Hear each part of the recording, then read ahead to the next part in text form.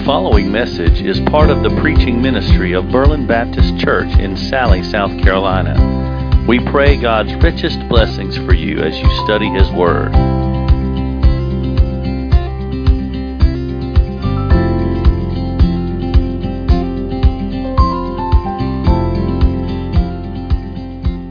The gospel is the good news of Jesus Christ. It's the story of how Jesus came to earth taking on the form of a human being, a servant. And He lived a perfect, sinless life in accordance with the Word of God. And then He willingly laid down His life as a sacrifice. He was a substitute for sinners. He allowed Himself to be beaten. He allowed Himself to be killed. And He was buried, and then He rose victoriously on the third day, proving that He is God in flesh. And that His sacrifice was ultimately acceptable to God. And so that the plan of redemption as it unfolded, it was fulfilled in Christ. And so everything He did on our behalf secured salvation for all those who would believe and trust in Jesus. Now, that's the truth. That's a true story. It's a historical fact. But how does it work in real life?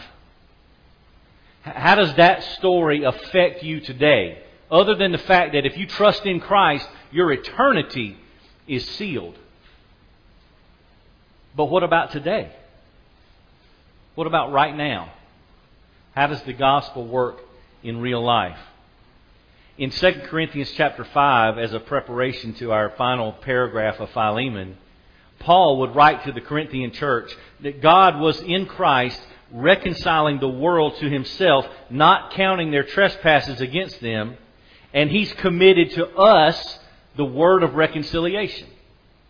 So in other words, God gave us the task to continue what He did in Christ. So we're supposed to take that word, that message, and pass it on. He continues in verse 20, "Therefore we are ambassadors for Christ. As though God were making an appeal through us, we beg you on behalf of Christ, be reconciled to God." That's the gospel being preached. See, the church had to recognize what they're supposed to be doing. Not just, okay, awesome, Jesus died for us, we're going to heaven. Well, what about everybody else? God's given us the ministry of reconciliation. We are ambassadors for God, begging the rest of humanity be reconciled to God. We beg you on behalf of Christ.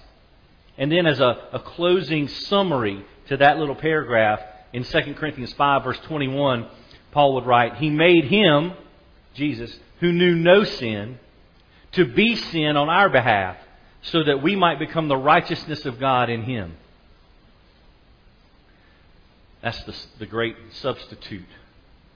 Jesus took our place. He took our sin and He gave us His righteousness.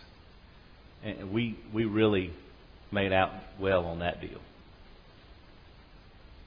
But here's what's ironic, almost interesting, striking, to see how this doctrine of justification by faith, Jesus justifies sinners by His death through His blood on the cross. This doctrine of justification, which is central to the gospel message, is now front and center in the closing section of Philemon. And it's as if Paul is living out the gospel in his life, in his circumstances, in the life of this church that meets in Philemon's house, to demonstrate how the gospel works in real life. It's not just a good message, although it is good, but it's true and it works in real life. Let me read this final paragraph here, 2 paragraphs, beginning in verse 17 of Philemon, and we'll finish out this short letter. Paul, under the inspiration of the Holy Spirit, writes, "If then you regard me, a partner, accept him as you would me. But if he's wronged you in any way or owes you anything, charge that to my account. I, Paul, am writing this with my own hand. I will repay it, not to mention to you that you owe to me even your own self as well. Yes, brother, let me benefit from you in the Lord. Refresh my heart in Christ. Having confidence in your obedience, I write to you, since I know you will do even more than what I say. At the same time, also, prepare me a lodging, for I hope that through your prayers I will be given to you. Epaphras, my fellow prisoner in Christ Jesus, greets you, as do Mark, Aristarchus, Demas, Luke, my fellow workers. The grace of the Lord Jesus Christ be with your spirit. This is the Word of God. Now, the way this letter ends is really, really interesting to me, because Paul started last week, in the section we read last week, he started his appeal on behalf of this guy, Onesimus, this former slave who was a part of this community in and around Colossae. And now he brings that appeal to its fullest extent. And there's several things about his message that we can take and then apply to our lives, because Paul is really clearly almost putting himself in the place of Jesus and acting out the gospel. Let me tell you what I mean. There's 4 things in this last paragraph I think that would help us to understand what's happening. Number 1, maintain unity in the gospel. Maintain unity in the gospel. You look at verse 17 very, very quickly, and you see that Paul is considered a partner in the fellowship of Christ.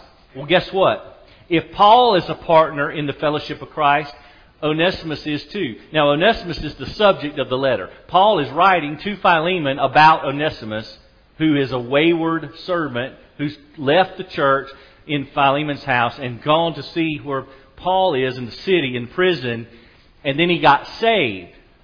Right? So if he got saved, isn't he in the family too? Right? We're all in the family of God, right? If you're saved, if you believe in Jesus, you trust Jesus, I'm so glad I'm a part of the family of God. Well, so Paul is saying, if I'm in the family, he's in the family. We're believing, we're trusting in the same Jesus. So here's what he's saying. If I'm justified in Christ, Onesimus, your former servant, he's justified in Christ. So if you would receive me, if I showed up and you would welcome me in, then you better welcome him in too. Because he's in the same family. And so Paul is stressing this, and it's really interesting. I'm going to tell you, every time you study the Word, there's more and more reasons to why people should really take a look at the original language. Because when we translate this thing to English, we miss out on some stuff, like some clear pictures, like some almost neon flashing signs of some things that we need to know. The word that Paul uses for you consider me a partner, it's the same root word for koinonia, fellowship. So you're saying, I'm a partner in the fellowship. I'm in the fellowship. I'm a partner in the gospel. Well, this brother is too. So he should be welcomed as if he were me. So we need to have unity among believers. Unity in the church. And that is made possible in the gospel. Number 2, support one another in the gospel. Verses 18 and 19, Paul is now addressing the past behavior of Onesimus, because obviously he's fled from the church. He did something wrong. And that's past tense, but there are consequences, right? I tell people this sometimes, especially when I run into people that I haven't seen in a while, like people from high school, people from college, and I just had that opportunity 2 weeks, 3 weeks ago, 2 weeks ago, 2 weeks ago. So I'm up at a football game at Clemson, and I'm surrounded by a bunch of guys that I was in college with, and it never fails. You do what for a living? You what? You're a preacher? Wow. Guess they were just, lowering the bar that day. They didn't pay attention to.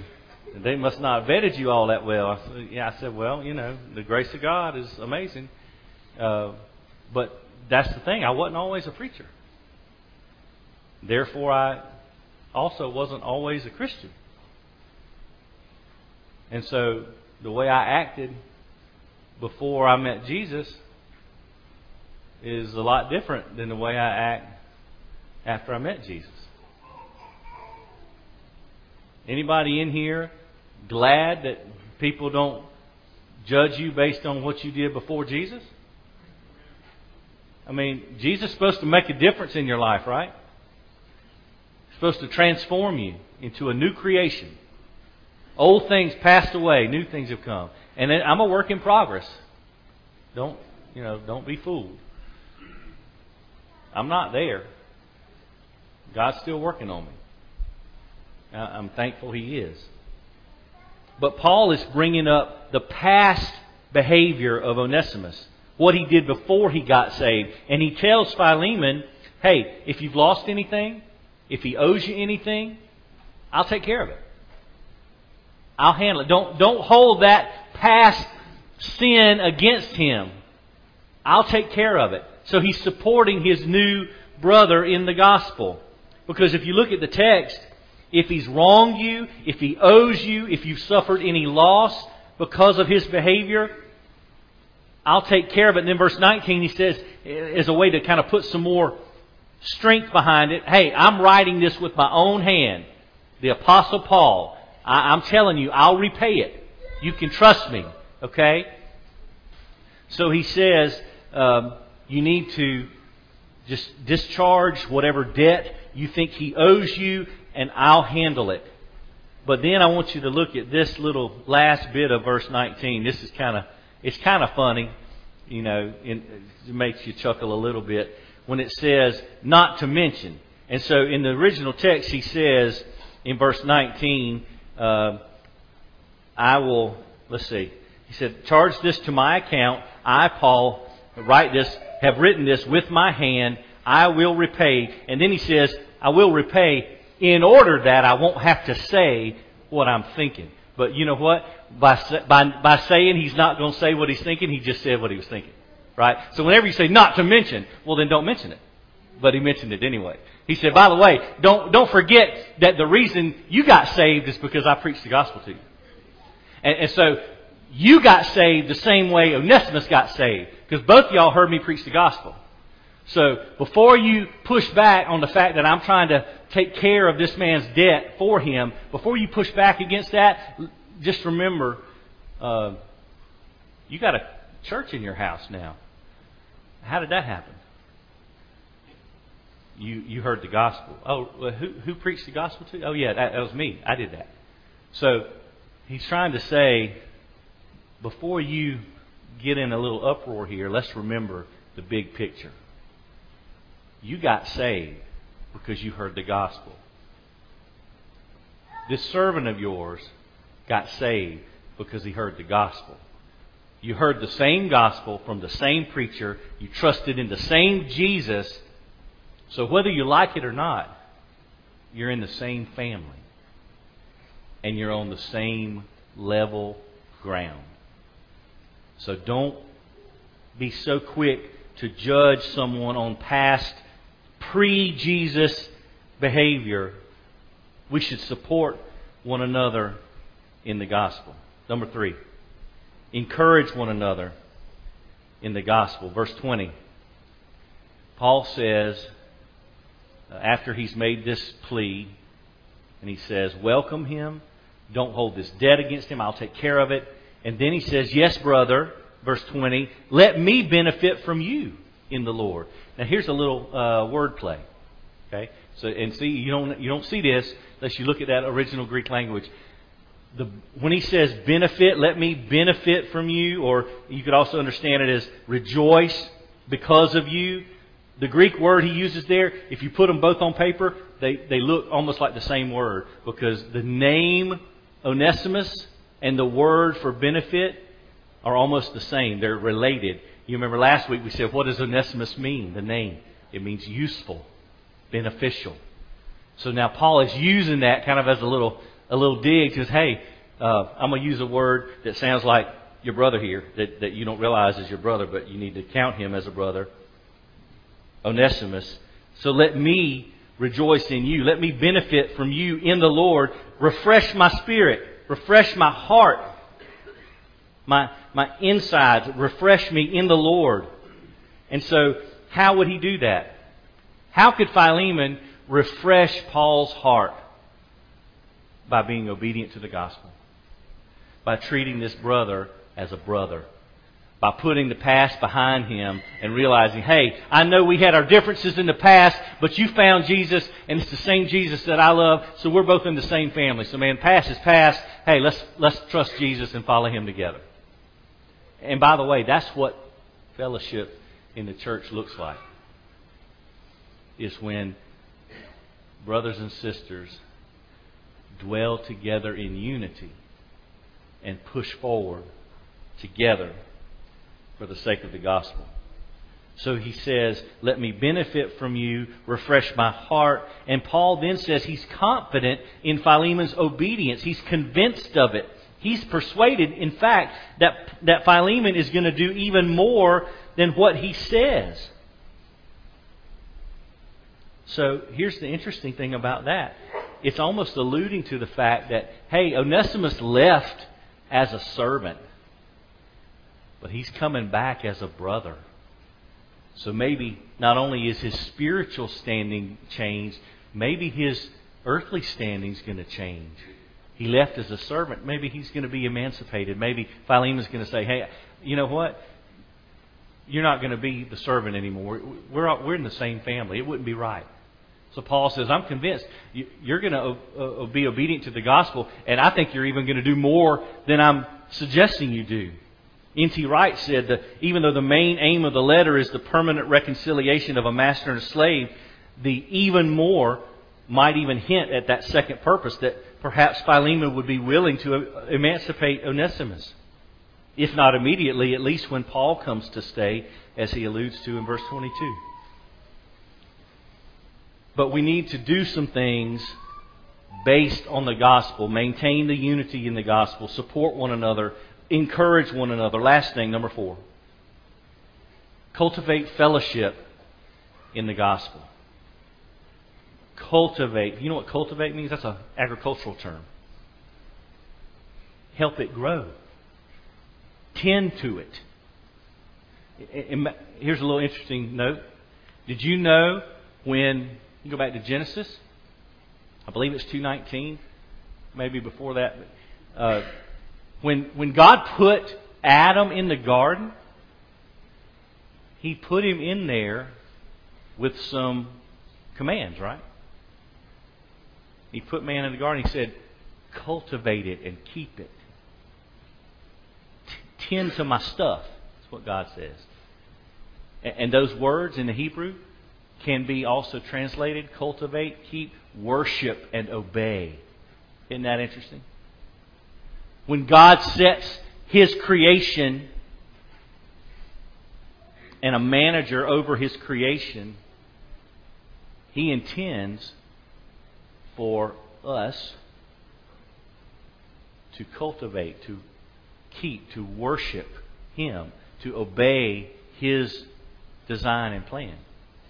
And so that's exactly what Paul is trying to get across here to Philemon and the church in his house. Verse 22 to the end of the letter. He says, at the same time, prepare me a lodging, for I hope that through your prayers I will be given to you. You know what he's saying? He's saying, get ready. Anticipate God's goodness. Anticipate God's hearing and answering of your prayers. Because first of all, Paul believes that he is going to be given graciously to the church that he's writing to as a visitor, being able to leave prison and go see them by the grace of God as a result of the prayers of the church. So that means the church is praying for Paul. But here's the funny thing. Hey, if they're praying for Paul, you ought to be praying for Onesimus. You ought to be praying for all the other workers over there, not just Paul. And I'm going to just say this as a personal application. Take it for what it's worth. I appreciate more than I could probably ever communicate to you. Those of you who pray for me, I could never tell you how much I appreciate that. But does it make sense to pray for the preacher and not pray for the church? Just because I'm in this role and I have this calling and this responsibility before God, just because I'm standing where I'm standing, there's nothing special about me. Ask my family. There's nothing special about me. Pray for me, please. Pray for each other just as much. Pray for the church. Paul believes that as a result of the church's prayers, he's going to be graciously allowed to leave prison and visit the church. So he says, get ready, prepare me a lodging. And then he sends his final greetings as a way of closing, and he lists some people. And each group has a particular designation. Epaphras, who's the courier, taking the letter to the Colossians church and to Philemon, he's the fellow prisoner in Christ. So Epaphras greets the church as Paul's fellow prisoner in Christ. Then these other four, Mark, Aristarchus, Demas, and Luke, they greet the church as Paul's fellow workers. But what's he doing? Why does that even matter? Why would you close your letter that way? Other than the fact that the Holy Spirit's saying, hey, write this down. Okay, that's a given. But why would he do that? Because there is relationship between those who are working in the common cause of taking the gospel to the nations. And so when Paul's sitting in prison, he's not alone. Epaphras he's my fellow prisoner in Christ. He is bound the same way I am because he is suffering for the cause of Christ and the gospel. These other four, Mark, Aristarchus, Demas, and Luke, they're my fellow workers. They're right in here with us. They're not in prison, but they're working for the sake of the gospel. And they all send their greetings as a way to keep that fellowship close.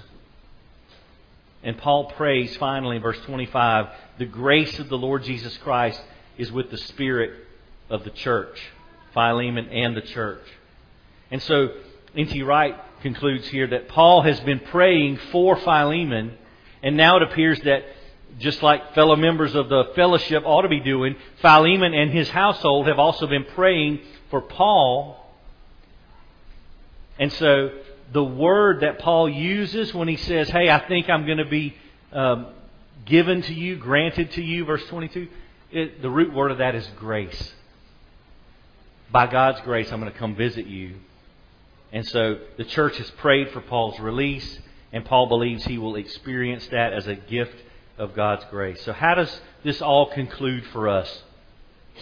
Because this whole letter, Paul's whole understanding of fellowship, it's dominated this whole letter, and it's the same grace that's now he's praying, let the grace of God be with your spirit. So it'll be let loose as we pray, as we work, so that your life, your home, your church, it's going to be the scene of this beautiful reconciliation between Philemon and Onesimus, a master and a slave that parted on not so good terms. But now Jesus gets involved, and there's the opportunity for reconciliation. And let me just say this. in closing. Only the gospel could compel people to reconcile with one another when all the earthly circumstances tell them otherwise. Do you have a conflict with somebody? Are both of y'all in the family of God? Only the bond of peace that's created by the indwelling Holy Spirit can enable human beings to resist the temptation of the flesh and surrender to the will of God in Christ and say, you know what? In the grand scheme of things, this disagreement or that conflict or what, that's not that big a deal. Hey, if we're brothers and sisters in Christ, that takes priority over any kind of earthly disagreement. And by the Holy Spirit in each believer, we ought to be able to submit to that, submit to the Holy Spirit, and say, you know what, whatever about that conflict. We're brothers in Christ. We're sisters in Christ. We're family in Christ. That's what is important. We need to be reconciled. We don't need to have this tension, whatever it may be. A relationship with Jesus Christ is not just something you add as a footnote to your life. Jesus is your life. Jesus is the gospel. Let me close with this quote by a preacher from long, long ago. About 400 or 500 years ago, matter of fact. Here's what he wrote about this passage. It would be a sign of haughty pride if he should be ashamed to count as his brother those whom God numbers among his sons. If we're in the same family, the family of God, then that supersedes earthly connection. It would be so. If I can't look at another brother or sister in Christ and count them as a brother or sister when they're counted as one of God's children, then it seems like I might know better than God. And that's just not the truth. God has entrusted to us the word of reconciliation. And that's how the gospel works in real life. That doesn't mean we may not let it work the way it's supposed to work. But that's how it works in real life. That's the kind of thing that can happen only with Jesus. Let's pray.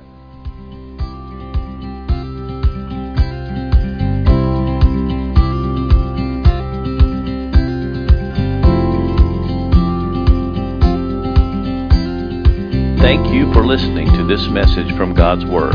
For more information on Berlin Baptist Church, we invite you to explore our website at www.berlinchurchsc.org.